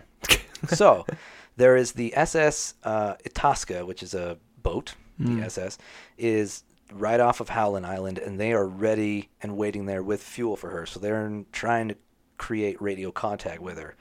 This is another thing that nobody can totally put their finger on, went wrong with the transmission where they could hear her, but she could not hear them. Really? And she just kept trying over and over again. And she even, like one of the transmissions this is... That sucks. I know. It's pretty depressing. That's the worst. So it's 7:42 a.m. They got a communication that's from her saying, we must be on you, but we can't see you, and our gas is running low. And they kept trying to track her signal to try and figure out where it's coming from, and they couldn't pin it correctly. They couldn't just start throwing up flares and shit? Be like, Well, and they were shooting up flares, and they actually turned their big boiler engines on high, so they were smoking. So they created this big smoke cloud. They're like, follow the cloud. Yeah. And they kept saying, follow the cloud, but she can't hear them. Can't hear them. And so she actually starts whistling consistently into her microphone to keep the transmission open. Yeah. So they can try and figure out where she is, and they can't figure out where she is, and she can't hear them. Bummer. Well, that's the last time they heard from her was at 8:43 a.m. And that was it. At that point, that's all anybody knew. They just went silent. Yeah. Yeah. So the Navy's out there searching. There's not a lot of land out there. That's why they were shooting for this tiny island, because there's not much else in that area. So the Navy goes out and does their search. By July, they call off their search. Later in the year, George hires a private firm to go search for her. He searches everywhere to no avail. And she's officially declared dead January 5th, 1939. Damn. So wait, how old does that make her then? That makes her... So that means she's about 40 years old? She's about 40, yeah. So 40, 41, somewhere in there. Yeah. And officially declared dead in 39. Yeah. So this is... Oh, and I wanted to mention that George ended up taking care of her family monetarily. Oh, that's cool. He was a nice guy. Yeah. He there was a lot of talk that he was kind of an asshole and he was just using her for her name and promotion. But all his actions after she died didn't speak to that, or at least I don't know. Maybe he changed. Lost his cash cow, but I don't know. I don't have a problem with the guy from the research I did. Yeah. I mean, he took care of her mom, which is nice. Yeah. So here is where we are at with what most documentaries and books that you're going to come across is, where the fuck is she? Yeah. A Like I said before, I'm pretty sure she's a shape-shifting lizard, and she just went home. That's where I'm at. That's one take. Nah, that's it. I did no other research. Well, actually, my other theory that I was working on was she was trying to another cunnilingus record, and her and Fred just landed in Fiji. I mean, he was a good-looking guy, and they just lived on Fiji, and That's it. yeah, Is that a real theory? it's my theory. I'm a researcher now. Oh. All right. Got any other real theories? Yeah, we got there's a bunch. It kind of depends on how. I mean, it sounds like let's go into it. I'll give you the ones that you're most likely going to come across. Yeah. And then I'll give you the one that, like no joke, I actually do is the one I think happened. Okay. So there's a guy named Elgin Long, who's an old pilot, who is convinced, and he's spent, I think, since the 70s, several decades researching this, and he is like, she crashed and sunk in the sea. So they were taking account of the fuel tank size and the distance from New Guinea to Howland, and he was saying they were cutting it close, and we just think if she couldn't have found the boat within 20 hours, she would have just ran out of fuel. There's no islands out there. Crash, sunk. Yeah. Some people don't like that theory because they say, A, she had a huge hole. Not hole, but hull. Right. Like the fuselage is very large. Like, Jesus, he's a bit... Wow, he was just blunt about it. Elgin's just like, she got a big vagina. She was going to... Yeah. Now just stick with me here. Her big vagina would have caught wind. Okay, a lot of wind would have caught up in there, making a lot of resistance, would have folded up and crashed in that water. Now, her big vagina would have taken in a lot of water, from my research, and she just drowned it. What else she going to do? So she has a big hole. And actually even George said this. He's like, the reason she picked that plane was to carry extra fuel. Now she would have to land to refuel the goddamn thing, but it's not insane that she overfueled and could have lasted a little bit longer. But a lot of people say, in fact, the military's official stance is that she crashed and sunk in the ocean. Yeah. Another guy, Fred Patterson, who's actually an expert on the Electra plane, says she definitely would have ran out of gas and crashed into the ocean. Before or in general? Yeah, in general. Oh, okay. With that model and even however much extra space she had, she just would have run out of gas. I mean, there's nowhere for her to park the damn thing. Right. You know, there was handicap spots out there, but not spots for regular people. She didn't have the tag, yeah. Yeah, she didn't have a tag. So she probably just crashed.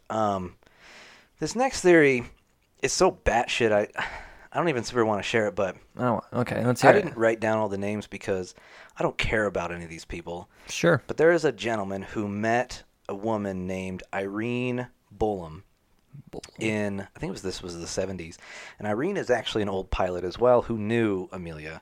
Well, this guy looked at Irene and just, in his mind, decided, that's Amelia Earhart. Oh, I have heard this theory. Yeah. So her name when she was younger, she used to be called Irene Craigmile, and she was an old pilot and knew Amelia. So there was some history that doesn't completely invalidate this dumbass's idea, but he was like, so she was either a spy and came back and changed her identity, or something to that effect. And he wrote a book called Amelia Earhart Lives. Well, she sued this dumbass. Right. And there were people who came forward who were like, I knew both of them at the same time. I knew Irene. I knew Amelia. You're an idiot. Yeah. Well, the reason that I'm harping on this is because other motherfuckers have written more books on this theory and pointed out other ladies. Well, after Irene died, this fucking guy tried to get her body to fingerprint her. And luckily her family was like, I'm going to fuck off. Yeah. So this poor lady was hounded. Luckily she did win her suit. And... yeah, that's idiotic. Yeah.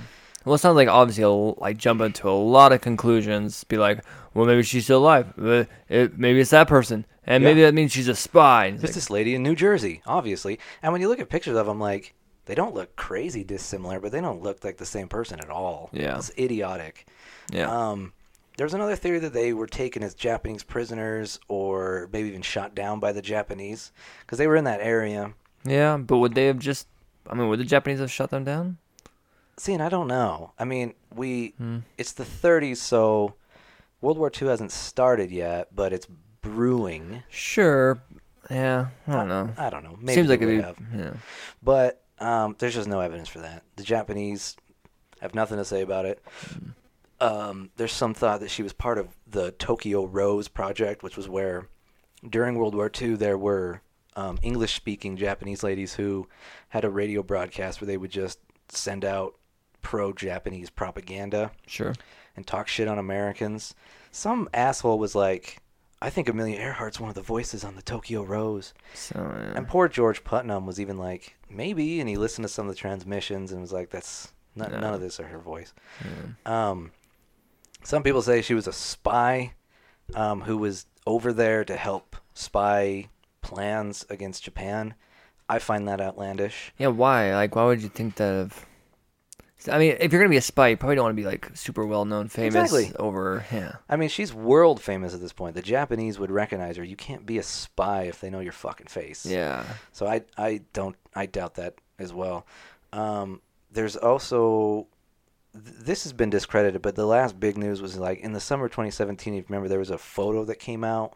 Yeah, but a plane that was crashed? Well, it's actually of two people on a dock.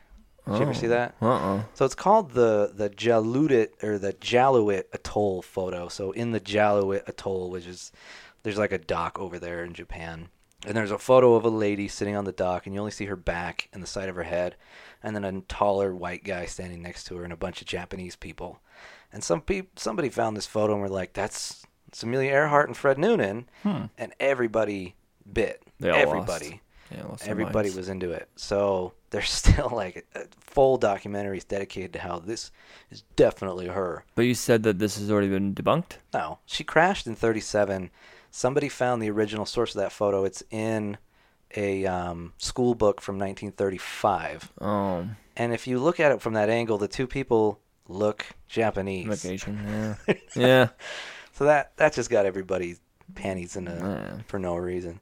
Well, this is what I go to. Yeah.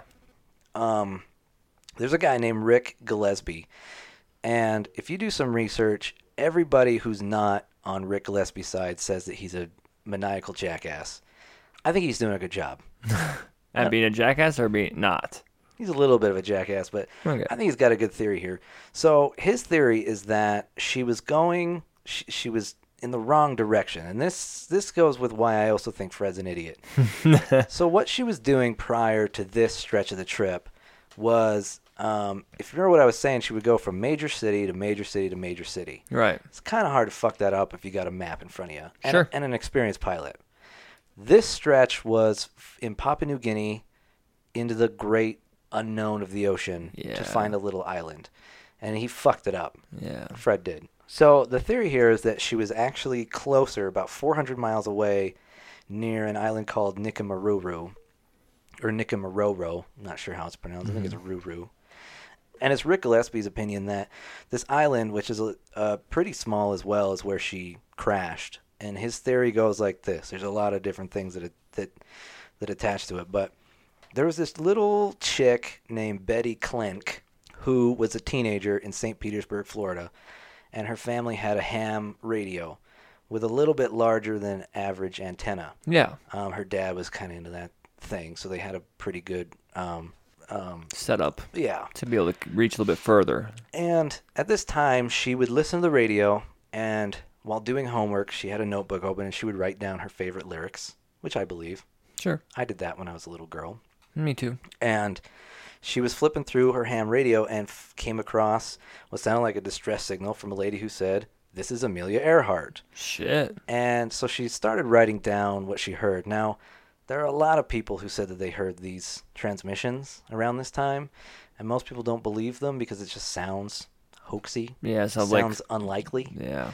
But I don't know. It's possible. It's totally Sure. possible. And the reason that I stay with Betty Klink is that she took notes during the thing, and what she said is believable, to my. Was she saying the same things that the ship was hearing that they were supposed to be fueling up with? No, so this is after. The theory here is that it's after she crashed and the ship was not getting transmissions from her anymore. Oh. They heard silence after that last, like, we're running out of gas and we can't see you. I see. So this is after the fact of when they. Okay. This is a couple hours, maybe a day later.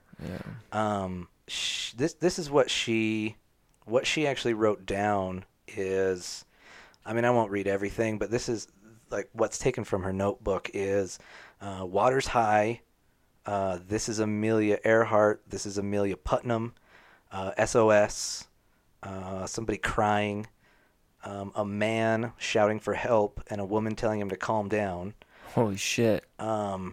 Somebody sort of off mic saying, come here a minute. Come here a minute. Sit down. Come here a minute. And then send help. Water rising. Let's see. Oh, and she said New York, New York, New York, New York, which doesn't say anything. New York shouldn't have anything to do with any of this. Yeah. But the reason that it's interesting is, so she was actually, not saying New York. She was saying New York City, New York City. Yeah. And on Nikamaruru Island is the remains of an old ship called the SS Norwich City. Oh. And Rick Gillespie thinks that she was saying Norwich City, Norwich City. And she wrote down and this New little York girlhood, City. New York City. She also said things like water's deep. Why would the water be deep? So his theory is that they crashed probably like right on the shore of this island and got stuck. Yeah. So they ran out onto the shore, and the way the high tide would come in and out, it would submerge the ship and then not submerge the ship. So he said at some point the tide would go down, and she would be able to turn the propeller, which would turn the engine on, And which would make the radio work. Then when the water's up, she can't turn the propeller, right? So the only time she's sitting in there is when the water's probably going down and she's in the water. Shit. So all these little circumstantial things, people say that he's trying too hard, but when you piece it together, it's pretty goddamn good to me. So did anyone ever go and look in this area to see if they Yeah. could, did they find anything? Yeah. So at the time, it was not an inhabited island, but there was like an old abandoned village from locals there. Mm-hmm. When the Navy was doing their search for her, they did fly over the island, and the pilot said he saw signs of life. Oh. He said he saw smoke, and he circled it, thinking maybe it was natives. He didn't know it wasn't inhabited. Yeah. But nobody came out to signal him, so he's like, I guess it's natives, and took off. Fuck. Later, Rick Gillespie and some other people have gone to the island, and they found a piece of plexiglass that could fit the plane's windshield. What? They found a shoe that could fit a woman. They found. So what do they think happened to them then? It sounds like they were on this island. Did they just live there until they just died. Yeah. like starved? Like probably shortly after? Yeah, I mean, for one, there's no water, presumably, Yeah. and then the island has a lot of crabs, so maybe they ate some crabs for a while, but eventually just overexposed to the sun. And so the guy who came up with this theory, you said he lived in the 70s? He came up with the theory in the 70s? I think actually 70s or 80s, but he's still pushing it. 70s or 80s. He has a whole there's a whole not company, but like website and called the Tigar is what they're called, and they are trying to prove this theory. That's interesting because, I mean, I would think even after all this time, you should still be able to go get like a pretty powerful, detecting metal of some kind. And well, I think the idea is, so right at the end of the beach on this island, there's a coral reef shelf. So it just drops down. Oh. So they're thinking if the plane hit that, it would have tilted there for a while and fell into the ocean. And the British ended up setting up a colony on that island a few years later, and they did find bones, but nobody could decide what they were from, who the bones belonged to, and they ended up. I mean, I heard one thing that the guy burned them, and I heard another thing that they just got lost, and nobody knows where these fucking bones are, even though I feel like that would definitely solve everything. Yeah, right. Fuck. Well, I was gonna say that's kind of what's the whole thing with, at least as much as I know about Amelia Earhart, is that there's this whole mystery of where did she crash, or did she crash, all that kind of stuff. And so it's interesting. I didn't know that she had anyone else with her. I didn't know she had a navigator. Dumbass Fred. Yeah, and I didn't know. I also had this kind of image of And it's not because it was a female or anything, just because I figured it was around the same time frame of airplanes were still relatively new. Like she was breaking records and stuff. Yeah. And I kind of figured that it wasn't that she was a bad pilot, but there just weren't really any good pilots. Like these were people pushing the limits, kind of a thing. Trying really hard. Yeah, and so there were still rickety old planes and stuff. I didn't realize that these were. They sound like they're a lot better than what I was picturing in my head, at least. Oh, I think so. I mean, if she's getting across from continents, then it's way better than what I had imagined. I thought she was just some lady who was like, yeah, I mean, I got my pilot's license, and they just give those out because nobody, everyone's new to it.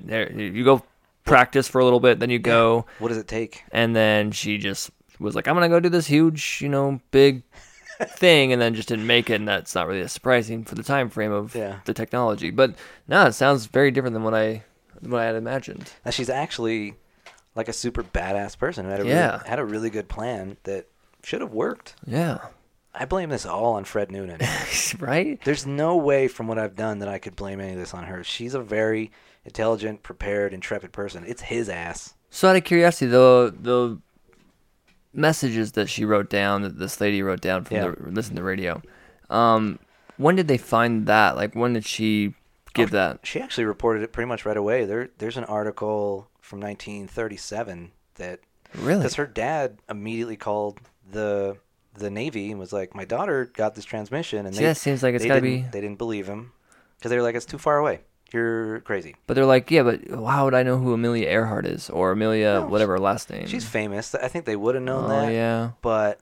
I guess that's true. I think they were just like, look, sir, okay, we got this. Yeah. I'm curious, too, when it comes to radio...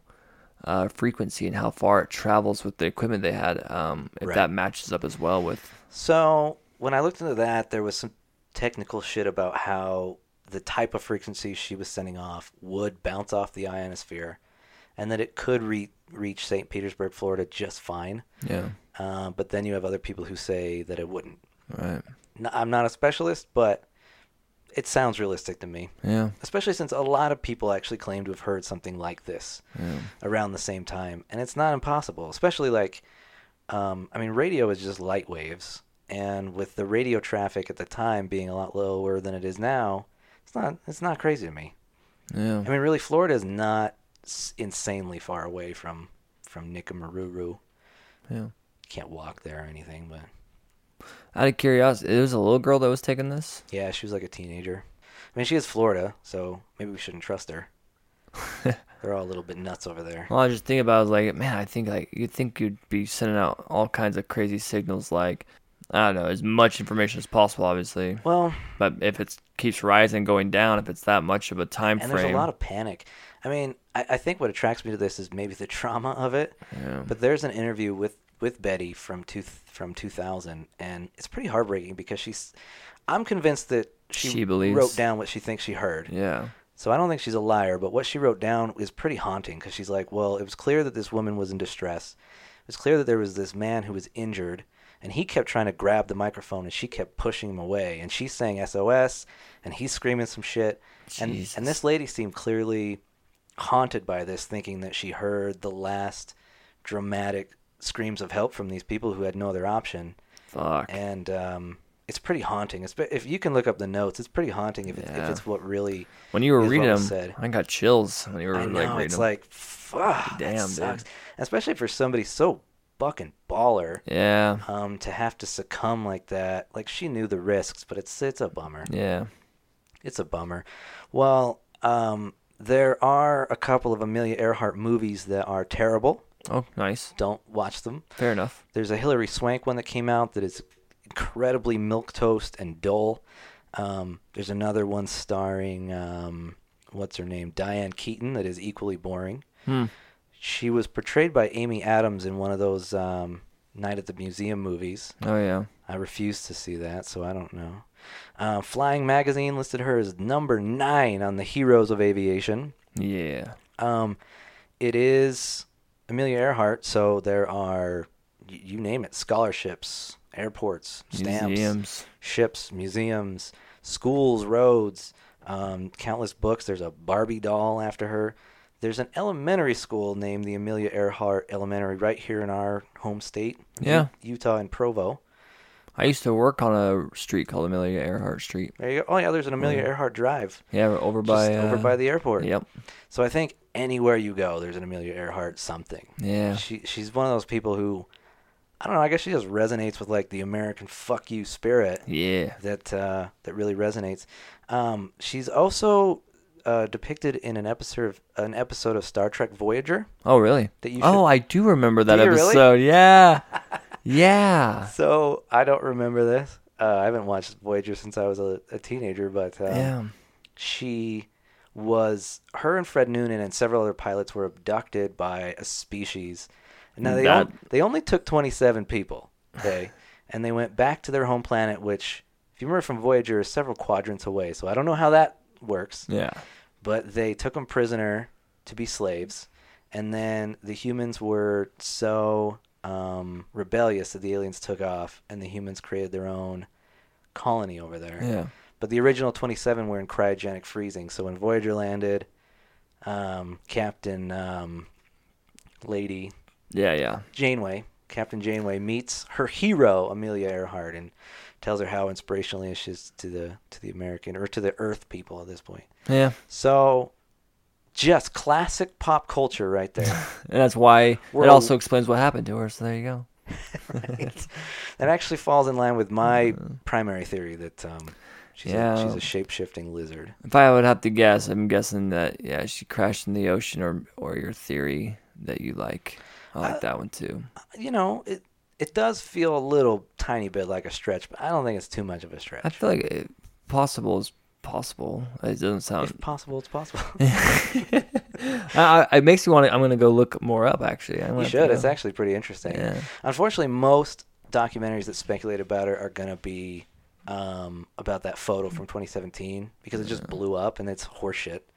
So, yeah, that seems to happen with like conspiracies. If the answer never gets revealed, and sometimes even when it does, if there was some big news before that, that still hangs around. If it was, I think a lot of people still hang on to that photo and say that the original printed in 1935 is a printing error, and that no, this is her. Yeah, I mean, to think that she got captured and maybe even tortured or made a prisoner and died, that maybe, but I don't know. It seems so. She's like a global celebrity, and Japan is quickly becoming our enemy. They would advertise that shit. They'd be like, "We got your bitch." Yeah. So, I don't buy that. Yeah, I don't either. I really don't think that's no, that didn't happen. Yeah. She definitely died being serviced by Fred on this tropical island. She died in ecstasy the way she deserved. And I have to say real quick, my favorite part of if that is true is she's calming down some guy like, chill out, like I'm working on it, like calm down. And he's just like, help. It's a shut up. I'm trying to get it. SOS. Hello. Yeah, the tide is rising. Ah, shit, here it comes. All right, I'll be back. Right. A lot of what she said sounded precise. Yeah. He was like, oh, fuck. Oh. We crashed on. I'm a terrible navigator. Yeah, we know. That's why we're here. Go eat another crab. Yeah, that's what I think happened. I mean, the crash into the ocean has a clean logic to it, but it's sort of like even George Putnam was saying, like, I just doubt that with her capacity for flight, I don't think that's what happened. Do you think there's any? Has there been many expeditions to go find it? I mean, I know there's people that try to go search, but has anyone done it like where they've gone underwater with like big equipment? Yep. People are still, I mean, maybe not like right this day, but yeah, every now and then a new person gets psyched about going to find. It's like finding the Titanic. Yeah.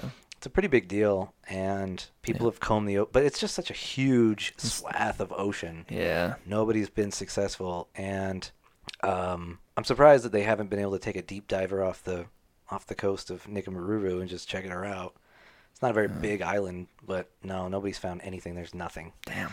Kind of a bummer. But what a badass chick, man. Fucking A, man. I mean, this is a no bullshit, eye on the prize, big personality. Super rad. Very cool. Yeah. If she were around, I feel like she would not want to hang out with me, but I would try very hard to get her to hang out with me. Yeah. Be like, I'll tag along. I won't say anything. It's fine. Yeah, you won't even know I'm here. Yeah. Just wanna hang out. I don't know. This kind of story kind of reminds me of the whole kind of like right before World War II or during World War II, the kind of women empowerment with what's her name? I don't know if she has a name. The lady who's just flexing. Yeah, I think she does. It's or like I don't think it's a real lady, but I think it's the icon has been given. Yeah, a with name. the bandana on and flexing. Yeah. Yeah. There's something about that, like before that and cooler. She kind of looks like that, honestly, because she's sort of she's got an athletic build, and she has a very independent face, you know. Yeah. And yeah, I could see her as being. Yes, we can. Yes, we can sell Yeah. Lucky Strike cigarettes. Shit, yeah. Yeah, I'm gonna go look up that box too. I want to see if I can find any Amelia Earhart Lucky Strikes. I would smoke the shit out of a Lucky Strike. There's a guy on YouTube who smokes old cigarettes. Does he? Yeah, that's a pretty strange thing. Is it gross? Something I'm into, but I don't know. He's a little pretentious about it, where he'll suck on it before he's lit it. He's like, okay, the dry pole has chrysanthemums. Do you think he's playing up on Maybe purpose, or is he oh, like for definitely. sure serious? A little bit of, there's a little bit of caramel, and then he lights it and he talks about its intensity. Yeah. But he always claims that old Lucky Strikes is the best cigarette he's ever had. Yeah. So I'd like to get my hands on one. Well, if I find some and they're a reasonable price, I'll keep the box. You can have the cigarettes. Oh, yes. All right. Was that it for people time? That's what I got about Amelia Earhart. That's good. That's a good episode. Fuck Yeah. Fucking Amelia Earhart, man. Dude, what a hard ass. Hey, if you feel like doing something, go have fun. Yeah. Go have some fun. Who gives a shit? Do whatever the fuck you want. Don't change your name, and do whatever you want. Do it because you enjoy it. Yeah, fuck yeah. And I think fuck that's- everybody else. That's the American spirit, man. Do whatever the fuck you want. Yeah. Hey, if you're a bald eagle, go eat some garbage. Don't choke on it. Just choke on it. And then, go get in a plane and get head. Yeah. Fuck yeah. God Hey. damn it, I feel good right now. Yeah, me too. I'm going to go to put an American flag on my car, and my face, Yeah. everywhere. God damn it. I feel fuck yeah. Hey, thanks for listening. Make sure you tune in later for our next episode. It'll be coming out a week from now. Yeah, we'll do it again. I got nothing else going on. People time. Hey, thanks again for listening to one of our podcasts. Be sure to catch our next one that's coming out. Thank you. People time. People time. Hey, click on the next one and subscribe. Bitch. And dump it down onto the ground. Hit some guy, yeah!